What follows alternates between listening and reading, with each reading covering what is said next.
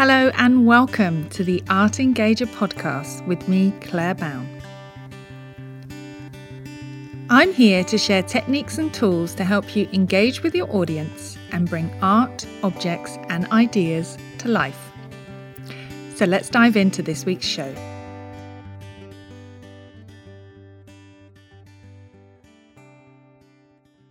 Hello and welcome to this week's episode of the Art Engager podcast. In this first episode, I'm going to be talking about the main method I use to engage audiences with art and ideas. That's my visible thinking in the museum method, which I started developing 10 years ago this year. So this method is a really easy to follow framework, and it allows educators to lead engaging discussion-based sessions around art, objects and ideas with any audience. It actually takes elements of a method called visible thinking and combines them with museum education practices, facilitation techniques and questioning strategies. Now, I didn't know it then, but when I heard the words visible thinking for the first time, my life was really about to change. Now, it sounds a bit dramatic, but this method has really influenced everything I've done in the past 10 years and has completely changed the way I work. So today's episode is all about the moment when I first heard the words visible thinking. I'm going to be talking about what is visible thinking, how I heard about it, and how I used it in my method. So let's get on with the show. So let's go back in time. 10 years ago, I was studying full-time as a mature student for my master's in museology. And as part of the course, I had to carry out research. And I did this at the Tropenmuseum in Amsterdam. And they wanted me to find out the possibilities of creating a new programme for international primary school children in English. And my role was really to speak to the teachers, make connections with them, and to find out what they wanted from museum visits. So in the course of the time I was there, I spoke to a lot of teachers. I ran some focus groups. And in these focus groups, we discussed what they wanted from museum visits, and we compared with what they actually got. And the results were quite surprising. So I found out things like they wanted a programme that engaged students fully with objects in the museum. They also wanted something that encouraged slow looking and careful observation. And they wanted something that fostered group discussion and collaborative learning. So really, in essence, less telling, more discussion. They didn't want any worksheets. They were really fed up with worksheets, and they definitely didn't want any walk and talk programs with museum guides or museum teachers just talking at the students, or perhaps asking them one or two closed questions just for the sake of being interactive. We all know those kind of programs. So in one of the first focus groups I had, a teacher from the International School of Amsterdam, Melanie Smith, mentioned visible thinking for the first time.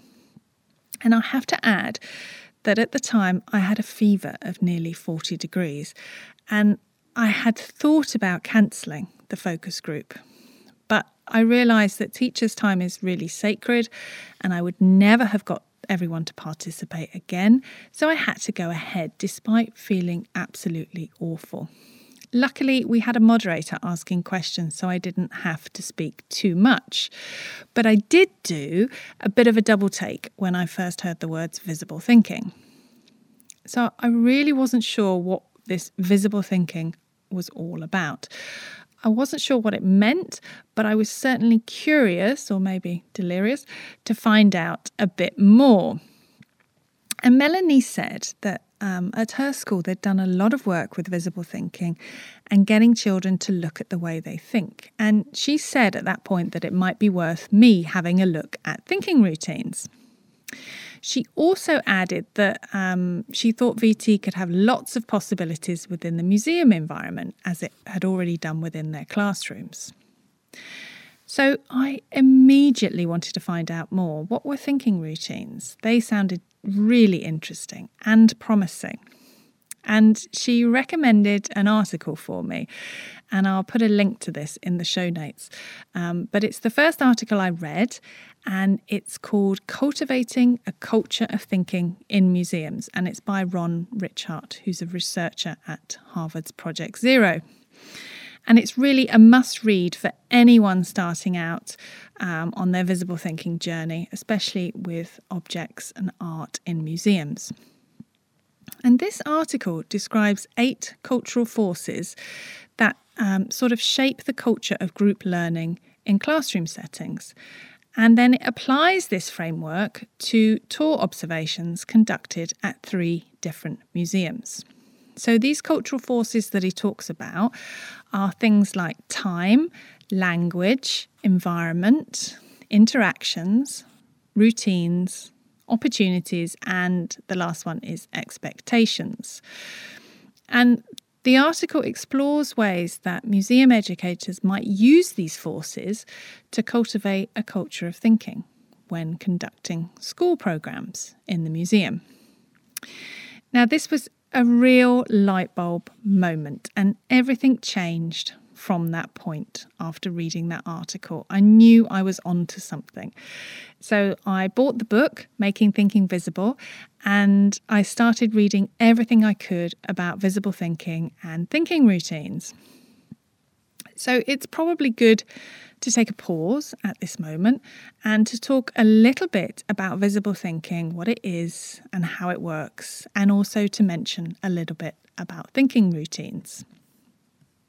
So let's talk first about visible thinking. So visible thinking is essentially a broad framework for enriching learning, and it's been developed over a number of years, since the year 2000 really, by researchers from Harvard's Project Zero with teachers and students in schools. And the central idea of visible thinking is really simple. It's making thinking visible. So the idea is that the vast majority of what we think is hidden. It stays in our heads and we only articulate a small portion of it. So this approach includes a number of ways of making thinking and opportunities for thinking much more visible in classrooms and other learning environments. And at the heart of visible thinking, there are several practices and resources that help achieve the goals of the approach. So things like thinking routines and documentation. By making thinking visible to yourself, to your colleagues, your peers, and those around you, opportunities for learning expand. And the key elements of visible thinking are, there are 3 of them, to explain and articulate thinking out loud, that is the visible part. Listening to others articulate their thinking. And engaging in discussions while forming understanding. So you can see why this method was appealing to me, trying to create discussion-based programs in a museum. And what about thinking routines? Well, thinking routines are tools, and they're specifically designed to help support and guide mental processes or thinking. And they're really short, easy to teach, easy to learn and to remember. And the key factor is to use them over and over again, repeatedly. And it's one of the easiest ways of getting started with visible thinking. And I think See, Think, Wonder is probably the most well-known out of all of the thinking routines. And there are now over 90 that I've counted. And I've put this together in a list, and it's ever expanding and growing. So the more I dug deeper into visible thinking, the more I could see all the different ways that I could use this and apply it with art, objects, themes, and ideas. And I could immediately see that thinking routines would work well in a museum setting, as thinking routines really encourage you to look at things for a long period of time. They encourage slow looking. And we're so used to skimming and looking at things quickly in the museum. You know, the average time that people look at objects and artworks is anything from 2 to 17 seconds. That really having the time to slow down and look at less objects through thinking routines is a real treat. And I knew that there was a huge variety of these thinking routines. At the time, there were 20 to 30 of them, and now, as I said, there's more than 90. And I knew this would allow me to include a variety of thinking routines within the program and to pair them with a selection of different objects. I also hoped that by using thinking routines, the students that had been on my program would be able to come back to my museum or another museum with their parents or others and know how to look at objects and maybe even teach their parents to do the same. So I really wanted that transfer of skills. But yeah, I hadn't developed a method yet. I had sort of the roots, the germ of an idea using visible thinking and thinking routines, but I still had lots and lots of questions. I still didn't know how the thinking routines would translate into a museum environment. I didn't know how I could get museum teachers to use these thinking routines to engage the children in slow looking. And I didn't even know if I'd be able to teach the museum teachers how to create discussions that were engaging in the first place. So I knew at this point I had the idea, but I needed to return to my notes and I had to find some answers from the focus groups. And I kept looking, and this time I was looking for things that came up repeatedly in our conversations. And at the end of doing this research again, I found 4 things that kept coming up in the comments from the teachers. And the first thing was open-ended questions. They really wanted open-ended questions to open up discussion. The second thing was they wanted a program that was discussion-based or dialogue-based. They really wanted collaborative learning. And the final thing was slow, careful looking was mentioned a multitude of times. So I knew that these elements should and probably would form the basis of my first teaching method for the new program. And I called the new program Stories Around the World, and the method, or the way it was taught, I called Stop, Look, Think. So I'm just going to talk a little bit about those two and explain to you a little bit about Stories Around the World and then a bit about Stop, Look, Think. So Stories Around the World is a museum program that explores the theme of stories and storytellings, and the participants, the students, explore the theme by looking at and connecting with a series of objects. So the students were actually investigating for themselves, with the help of a museum teacher, the way objects can tell stories in many different ways. Like they can tell stories about people, the people that collected the object, the people that owned the object, etc., about different ideas and about the objects themselves. Now, Stories Around the World was the first museum program in the Netherlands to use visible thinking and specifically thinking routines. And I used a variety of thinking routines in the program. I used See, Think, Wonder. I used Looking 10 times 2 and Step Inside. And the thinking routines were repeated throughout the program, so students got used to them. And the thinking routines were great. They provided this structure, both for the participants, the students, and for the museum teacher too. They also encouraged the exploration of ideas. I could see from what I was witnessing that they sparked curiosity and they provoked debate and got people to ask questions and wonder about the collection in the museum. And it was really lovely to see. I could see that the thinking routines were having a great effect. Aside from the program itself, I developed a new teaching method for the program. And as I said, I called this Stop, Look, Think. I still like the name. And it's composed of 5 principles. And these principles were really important because they did influence my future method, visible thinking in the museum.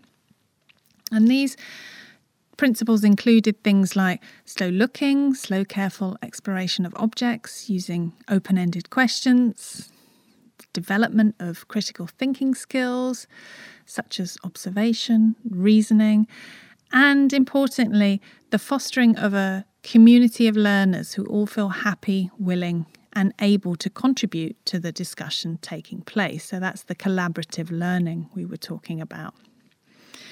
The programme, Stories Around the World, was divided into 2 age groups. We had 6 to 7-year-olds and 8 to 12-year-olds. And teachers were often surprised at first that their students would only explore and investigate 3 to 4 objects in 90 minutes. And they often expressed surprise that they'll be able to stand and discuss for 15 minutes or more at an object. But at the end, they were always amazed that their students remained engaged throughout and curious through the whole programme. So I chose a mix of objects for this first programme. So objects like the Great Pustaha, which is a book of spells used by Batak priests in Sumatra. And I also combined historical objects with contemporary art objects and sculpture, such as Yinka Shonibara's Planets in My Head literature. We used See Think Wonder with an amazing plastic sculpture called Madonna after Amoma and Celine by Roy Villevoye. And this is a really hyper-realistic sculpture of a black man called Amoma, a friend of the artist, and he's holding a white baby, which was a model of the artist's daughter. And the artwork works so well with See Think Wonder because it's all about getting viewers to ask questions. And students were immediately fascinated with this sculpture because it looks so realistic, it looks so real. And it was so easy for students to spend a long time here looking and stating what they saw. They could sit all around the object. They could spend time looking. They had an endless supply of questions. And then we moved on to thinking about what might be going on with the statue, and then finally mentioning any wonderings they had. And as I said, teachers were often surprised that some of their students, some as young as 6 years, would spend 15 minutes discussing this object. But it happened time and time again on this programme, and they were engaged throughout. And even with the youngest age group, I really think that having time at the beginning of each discussion to slow down and do some observation first really helped them to focus and concentrate. And we started every discussion with slow looking. Observations always come first before we had any discussions about the story behind the object. After I left the Troper Museum, I decided to develop the ideas in the Stop, Look, Think method further. And this became the 4-step visible thinking in the museum method, which I can't wait to talk to you about in future episodes. There are 4 elements in my VTM method, and these have evolved over the course of the past 10 years. So number 1 is using thinking routines with open-ended questions. Number 2 is employing good facilitation skills. Number 3 is documenting the process. And number 4 is encouraging collaborative learning. So I'm going to be talking about all of these different elements in future episodes. And really, the thinking routines and the documentation are only part of the method. It's essential that you also know how to formulate and use open-ended questions, that you know, understand and can employ facilitation skills and techniques, and that you also can encourage collaborative learning and foster a good group dynamic. So all of these elements are really key to fostering good and engaging discussions with groups around art, objects and ideas. So that's it for today. Plenty to come in future episodes, and I can't wait to share them with you. Thank you for listening. Thank you for listening to the Art Engager podcast with me, Claire Bown. You can find more art engagement resources by visiting my website, thinkingmuseum.com. And you can also find me on Instagram @thinkingmuseum, where I regularly share tips and tools on how to bring art to life and engage your audience. If you've enjoyed this episode, please share with others and subscribe to the show on your podcast player of choice. Thank you so much for listening, and I'll see you next time.